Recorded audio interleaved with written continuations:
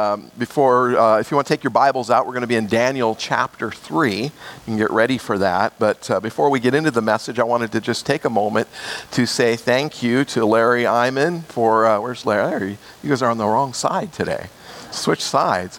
Larry filled in so ably the last 2 weeks. I always appreciate it when I'm gone. I know that Larry is going to bring a good message. It's going to be challenging.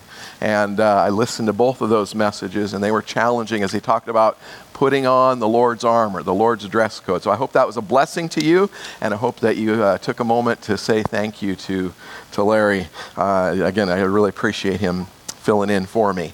So we are in the book of Daniel. This is our fourth week, and we've come to chapter 3 this morning. We're calling our message Faith Under Fire. Faith Under Fire. Well, it was October 27th of 1962. It was the day that the world almost ended. So some of you can think back to that time, perhaps. What was going on then? One man, a man by the name of Vasily Arkhipov, displayed the virtue of self-control. He was the second in command of the Soviet submarine B-59 during the Cuban Missile Crisis. Located deep underwater near Cuba and unable to receive outside communications due to the mandated radio silence, the crew of the submarine had not heard anything from Moscow in days. And now they had been detected by the U.S. Navy. The Americans released explosives, dropping them, intending to force the B-59 up to the surface. And the crew was unsure of how to proceed. Their battery power in the submarine was dwindling, and the extreme heat in the vessel became unbearable. Some members of the crew suspected that war had broken out up above, and they wanted to launch nuclear warheads towards the U.S. mainland to aid the Soviet offensive. Of course, if war had not broken out, this action certainly would have begun one and likely resulted in global devastation. The captain and the third in command both wanted to launch the missile, but Soviet protocol required that all three officers make the unanimous decision to strike, and Mr. Arkhipov wanted to think about it. And he eventually decided that he would not agree to the launch, but instead to wait for orders. As Arkhipov's cooler head prevailed, the sub was forced to the surface. The U.S. Navy surrounded it and forced the sub to return to the Soviet Union in shame. And for years, Mr. Arkhipov endured taunts in his home country for choosing to surface. However, in 2002, Robert McNamara, the former U.S. Secretary of Defense, publicly acknowledged for the first time that Mr. Arkhipov's decision prevented a nuclear war at what he said was the most dangerous moment in human history. And so we could say that Mr. Arkhipov is a notable example of someone who displayed self-control and integrity despite direct pressure to do the opposite. Well, today we come to a very well-known text in the book of Daniel, one where three young Hebrew men display that same kind of self-control and integrity despite direct pressure to do the opposite. It is the story of Shadrach, Meshach, and Abednego in the fiery furnace. And it ranks with stories like Daniel in the lion's den and David and Goliath as some of the best known and most exciting Bible stories. But one of the problems with a story that becomes so familiar is that we tend to forget that it really happened.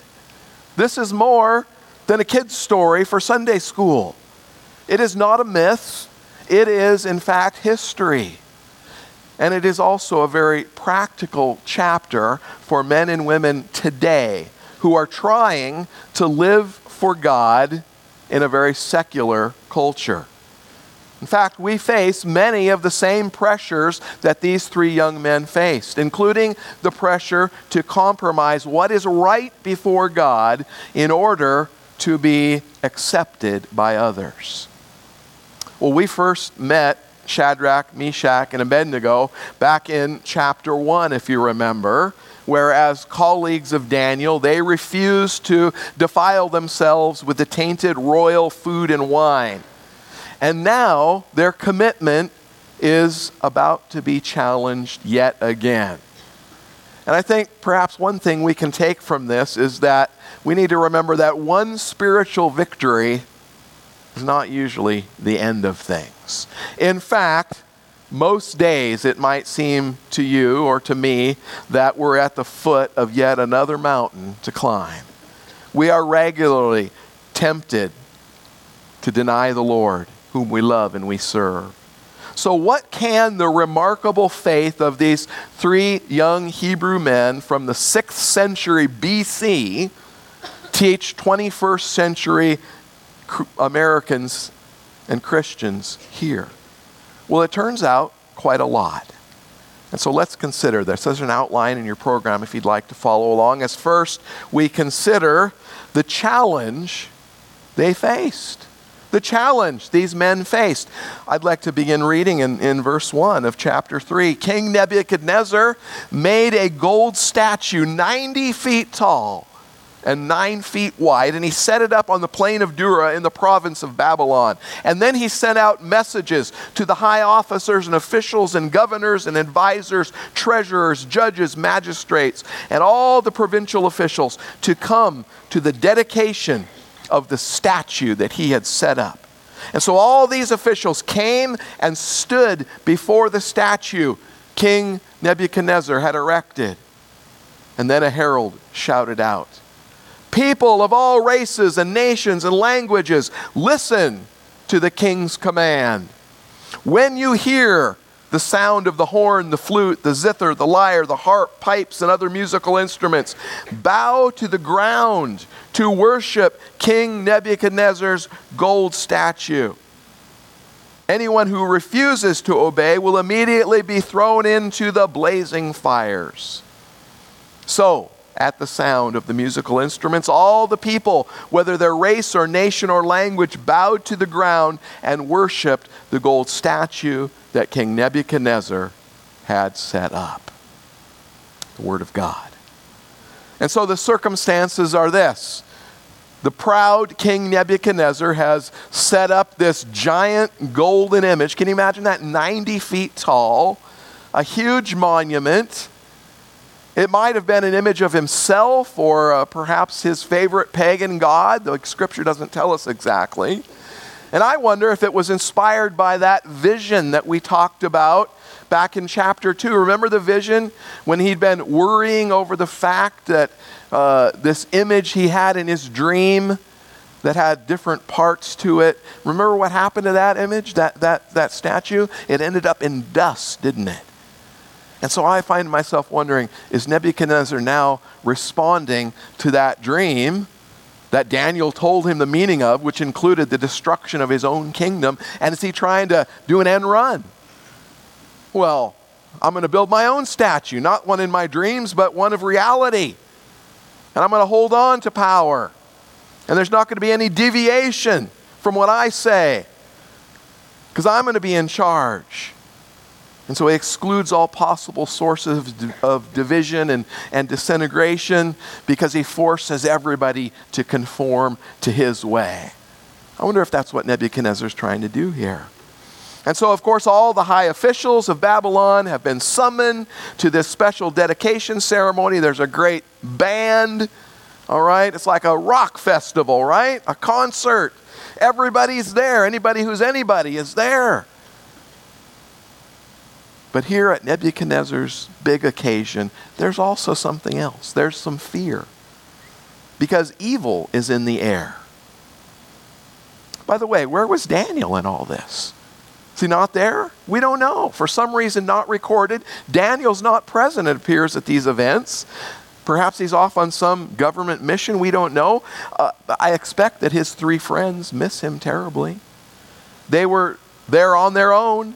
They had to make their own stand without the guidance of their acknowledged leader. And that reminds me, it's good to have friends. It's good to have leaders in the Lord.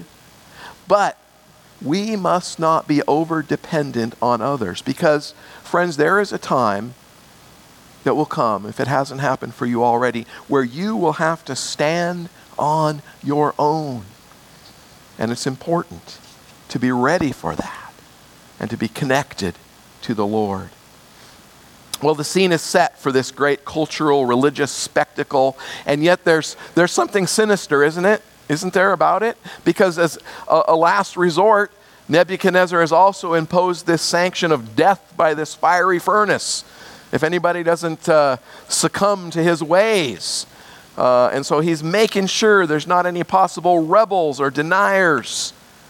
The pride of this ruthless dictator will tolerate no opposition, for refusal to obey would be an affront to Nebuchadnezzar's dignity, an insult to his gods.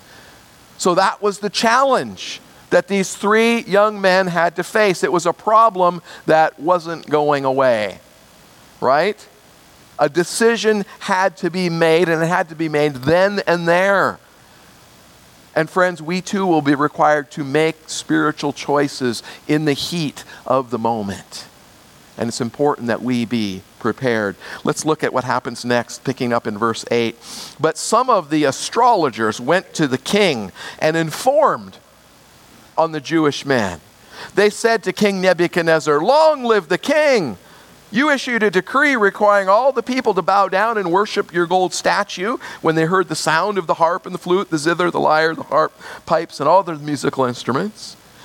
That decree also states that those who refuse to obey must be thrown into the blazing furnaces. But there are some Jews, King, Shadrach, Meshach, and Abednego, whom you've put in charge of the province of Babylon. They pay no attention to you, your majesty. They refuse to serve your gods, and they do not worship the gold statue that you've set up." You remember being in elementary school, and there was always that kid that had to go and tattle the teacher and everything anytime anybody was out of line? It's kind of what reminds me of what's going on here, right? They got to run and tattle to the king. And so Shadrach, Meshach, Abednego, they refuse to bow down. They refuse to renounce their God, Jehovah God. They refused to set aside his commands. They refused to follow the crowd. They were determined to stand out against this evil thing and to be faithful to the Lord at any cost. And so we could say that here is courage of the highest order, because they are prepared to face a fearful death rather than to dishonor the Lord. But the story doesn't end there, does it? Because the biblical account tells us that Nebuchadnezzar offered them a second chance. And so we go on to learn next of the compromise they refused. The compromise they refused. Let's read this next section together. The words are on the screen. There they are, verses 13 and 14. Let's begin. Then Nebuchadnezzar flew into a rage and ordered that Shadrach, Meshach, and Abednego be brought before him. When they were brought in, Nebuchadnezzar said to them, "Is it true, Shadrach, Meshach, and Abednego, that you refuse to serve my gods or to worship the gold statue I've set up? I will give you one more chance to bow down and worship the statue I have made when you hear the sound of the musical instruments. But if you refuse, you will be thrown immediately into the blazing furnace, and then what God will be able to rescue you from my power?" This guy thinks quite a bit of himself, doesn't he? So Nebuchadnezzar orders these rebels to be brought before him. He recognized them, of course, as these Jews that he had just recently honored, right? He'd give them a privileged position. And so it seems that he's prepared to give them the benefit of the doubt in his mind that they certainly must have made some sort of mistake here. He assumed that it couldn't be possible that they would be deliberate in their intention to defy him. And so he gives them a second opportunity to conform to his ways. And that's quite a temptation, isn't it? In a multi-faith society, surely it's reasonable just to maybe bend your knee at an appropriate act of respect to the king's wishes. I mean, you don't have to believe it to do it, right? Why not just go along with it and humor the king? Surely it would be seen as ungrateful to publicly oppose this king who has just recently given you a position of privilege. He's shown you kindness.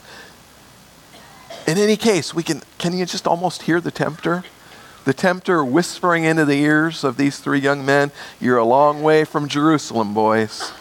You're a long way from home. You better go along to get along." You know, it can be easy to compromise. It really can. We can compromise in areas of morality or honesty or faithfulness to the scriptures, to cut a few corners at school, in the workplace, or even in the privacy of your own home.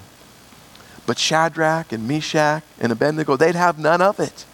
With great courage, with great dignity, they told the king that they're not going to argue about it with him. Notice in the text, the three young men make no attempt to excuse themselves. Let's look at the next two verses. Let's read these together as well, verses 16 through 18. Shadrach, Meshach, and Abednego replied, "O Nebuchadnezzar, we do not need to defend ourselves before you. If we are thrown into the blazing furnace, the God whom we serve is able to save us. He will rescue us from your power, your majesty. But even if he doesn't, we want to make it clear to you, our majesty, that we will never serve your gods or worship the gold statue you have set up." Amen. God's word. They refused to compromise at the expense of their consciences.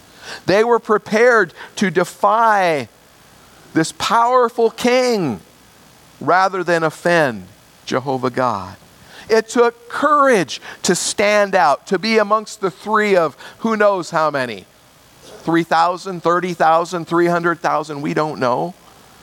But it took courage to stand out. And as God's people, friends, we are not called to necessarily go out of our way to be martyrs, but we must be ready to make a stand if need be. The actions of these three young men took great courage. How do we account for that courage? Where does it come from? I think the secret is in our next section, number 3, the confidence they possessed. Do you see some confidence in their statement? They don't argue. They don't say, "Yeah, but."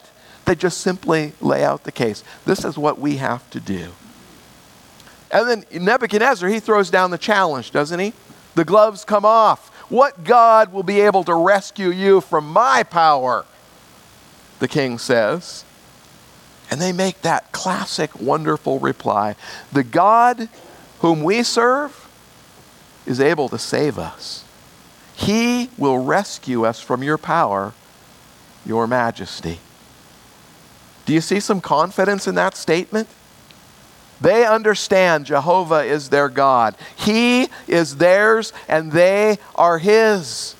And therefore they feel secure because their hope is based on a deep promise, a covenant, a personal relationship with the holy God of the universe.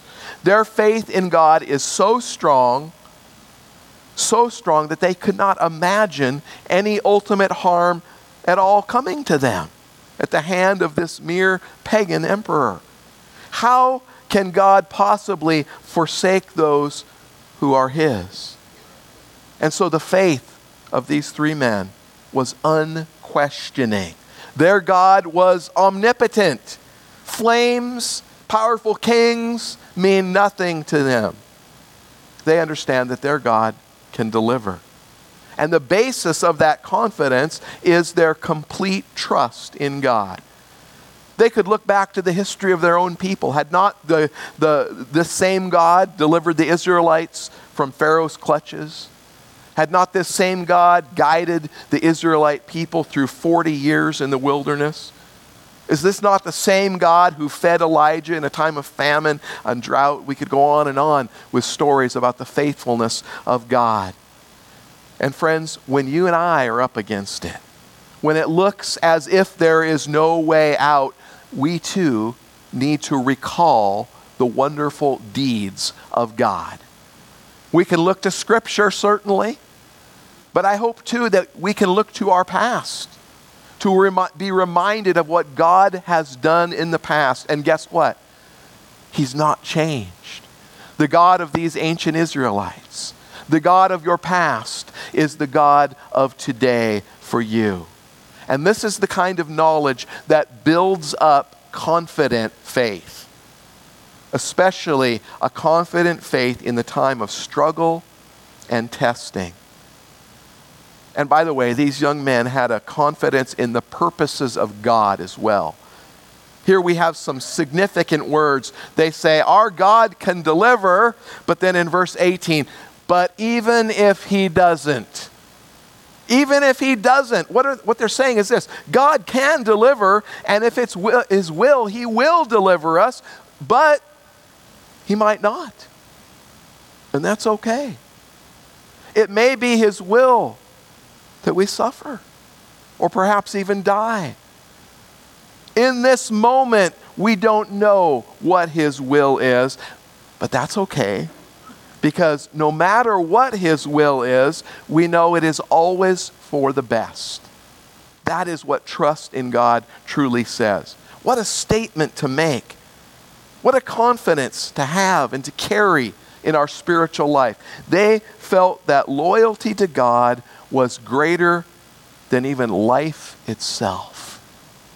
And friends, when we get to that point of confidence, that point of security, it is a wonderful, good feeling.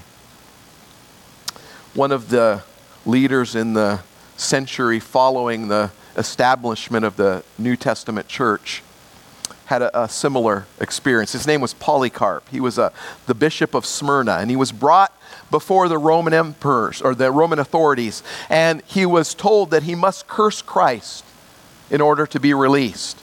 This was a common tactic by the Romans back then. And his reply was simply this. He said, 86 years I have served the Lord, and he's done me no wrong. How then can I blaspheme my king who saved me? And the Roman officer replied, unless you change your mind, I will have you burnt. But Polycarp said, you threaten a fire that burns for an hour, and after a while is quenched. For you are ignorant of the judgment to come and everlasting punishment reserved for the ungodly. Do what you wish to me. And of course, he was burned at the stake.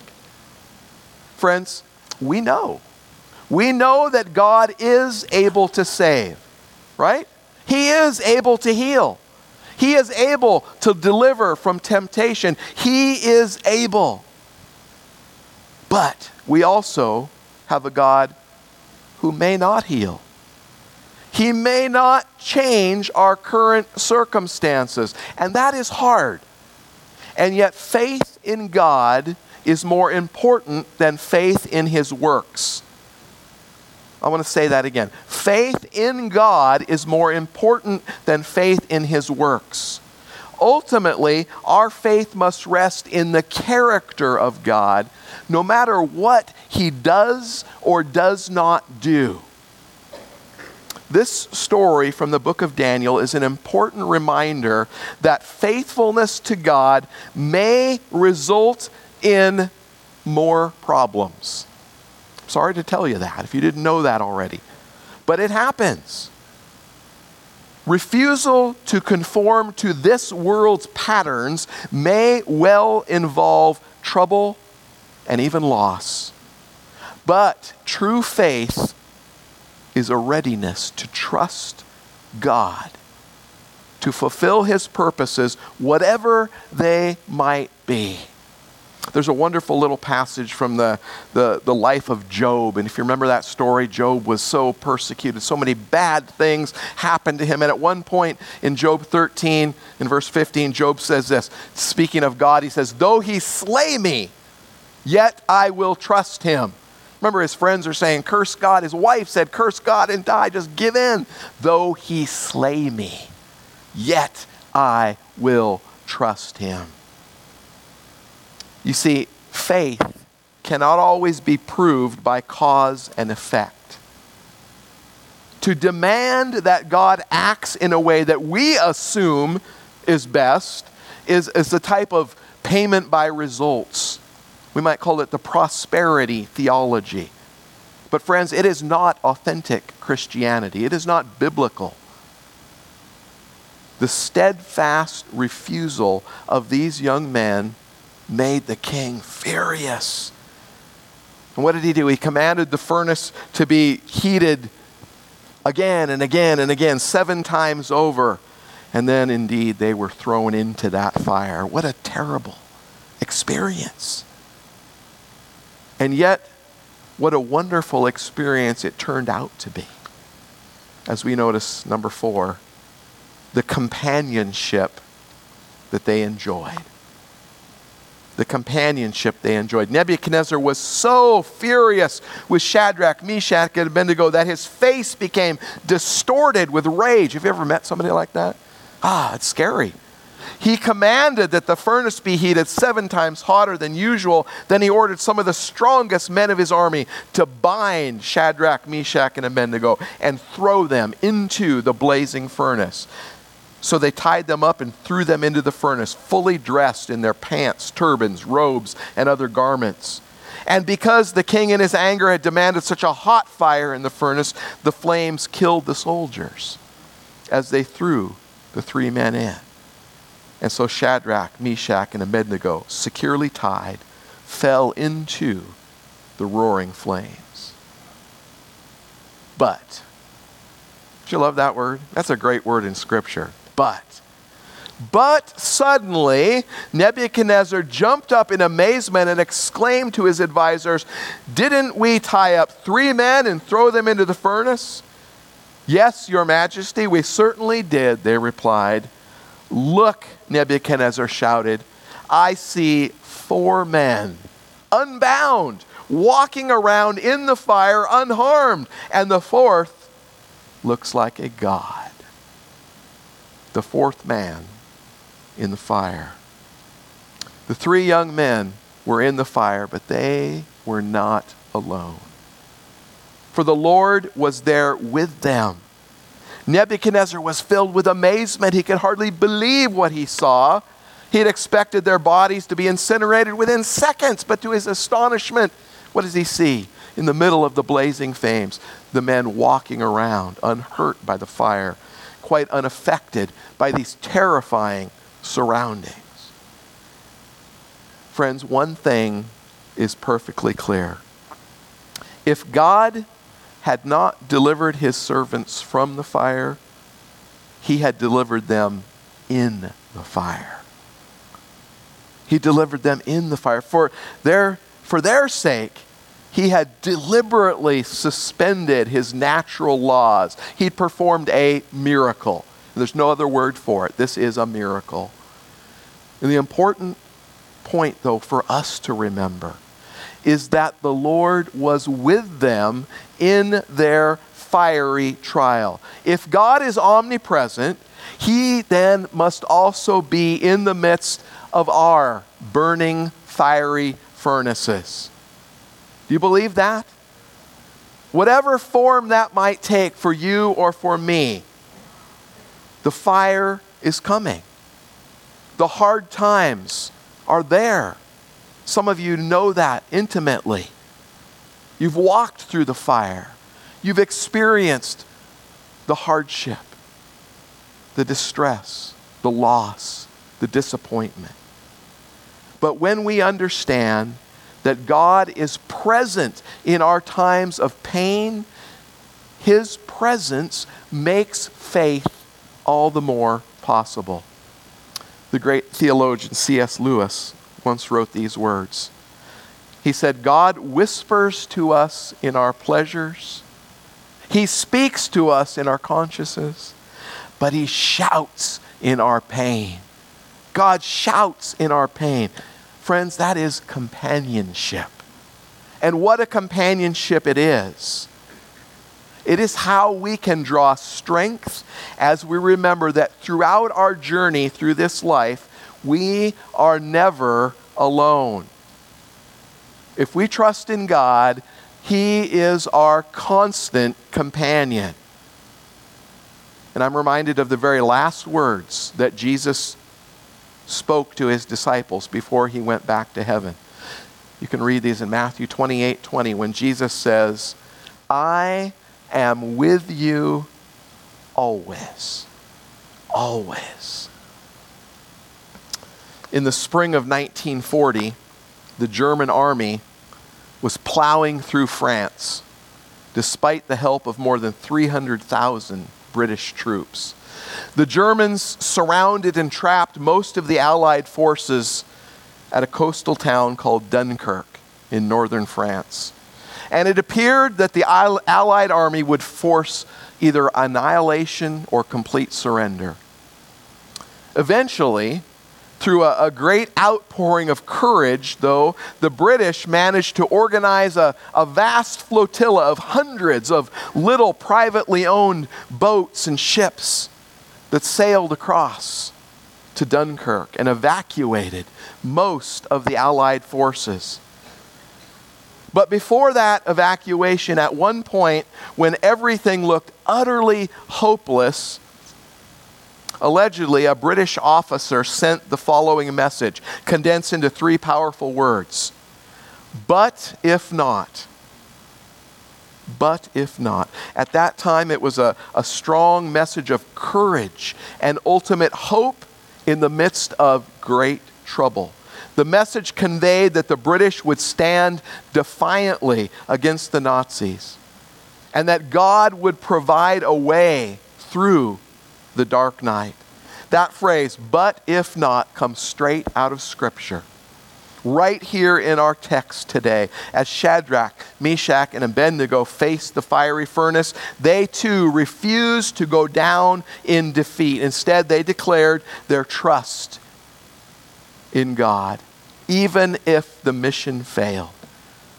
Look at verses 17 and 18 one more time. Our God, whom we serve, is able to deliver us from the burning fiery furnace, and he will deliver us out of your hand, O king.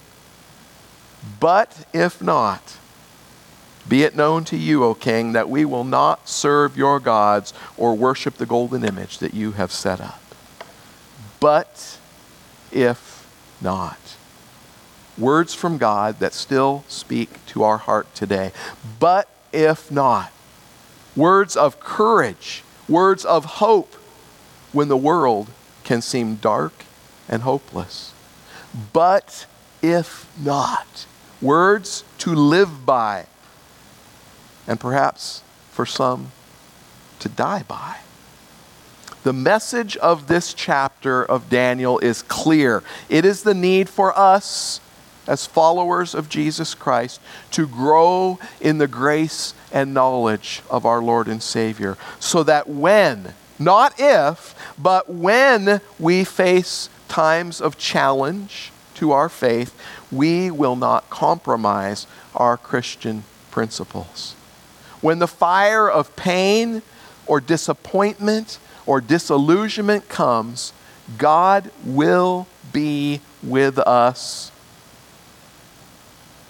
He is the Lord of the furnace.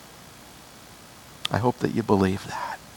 And may that truth resonate for you, not just in the week to come, but throughout the rest of your life. But if not. Let's pray together. Father, will you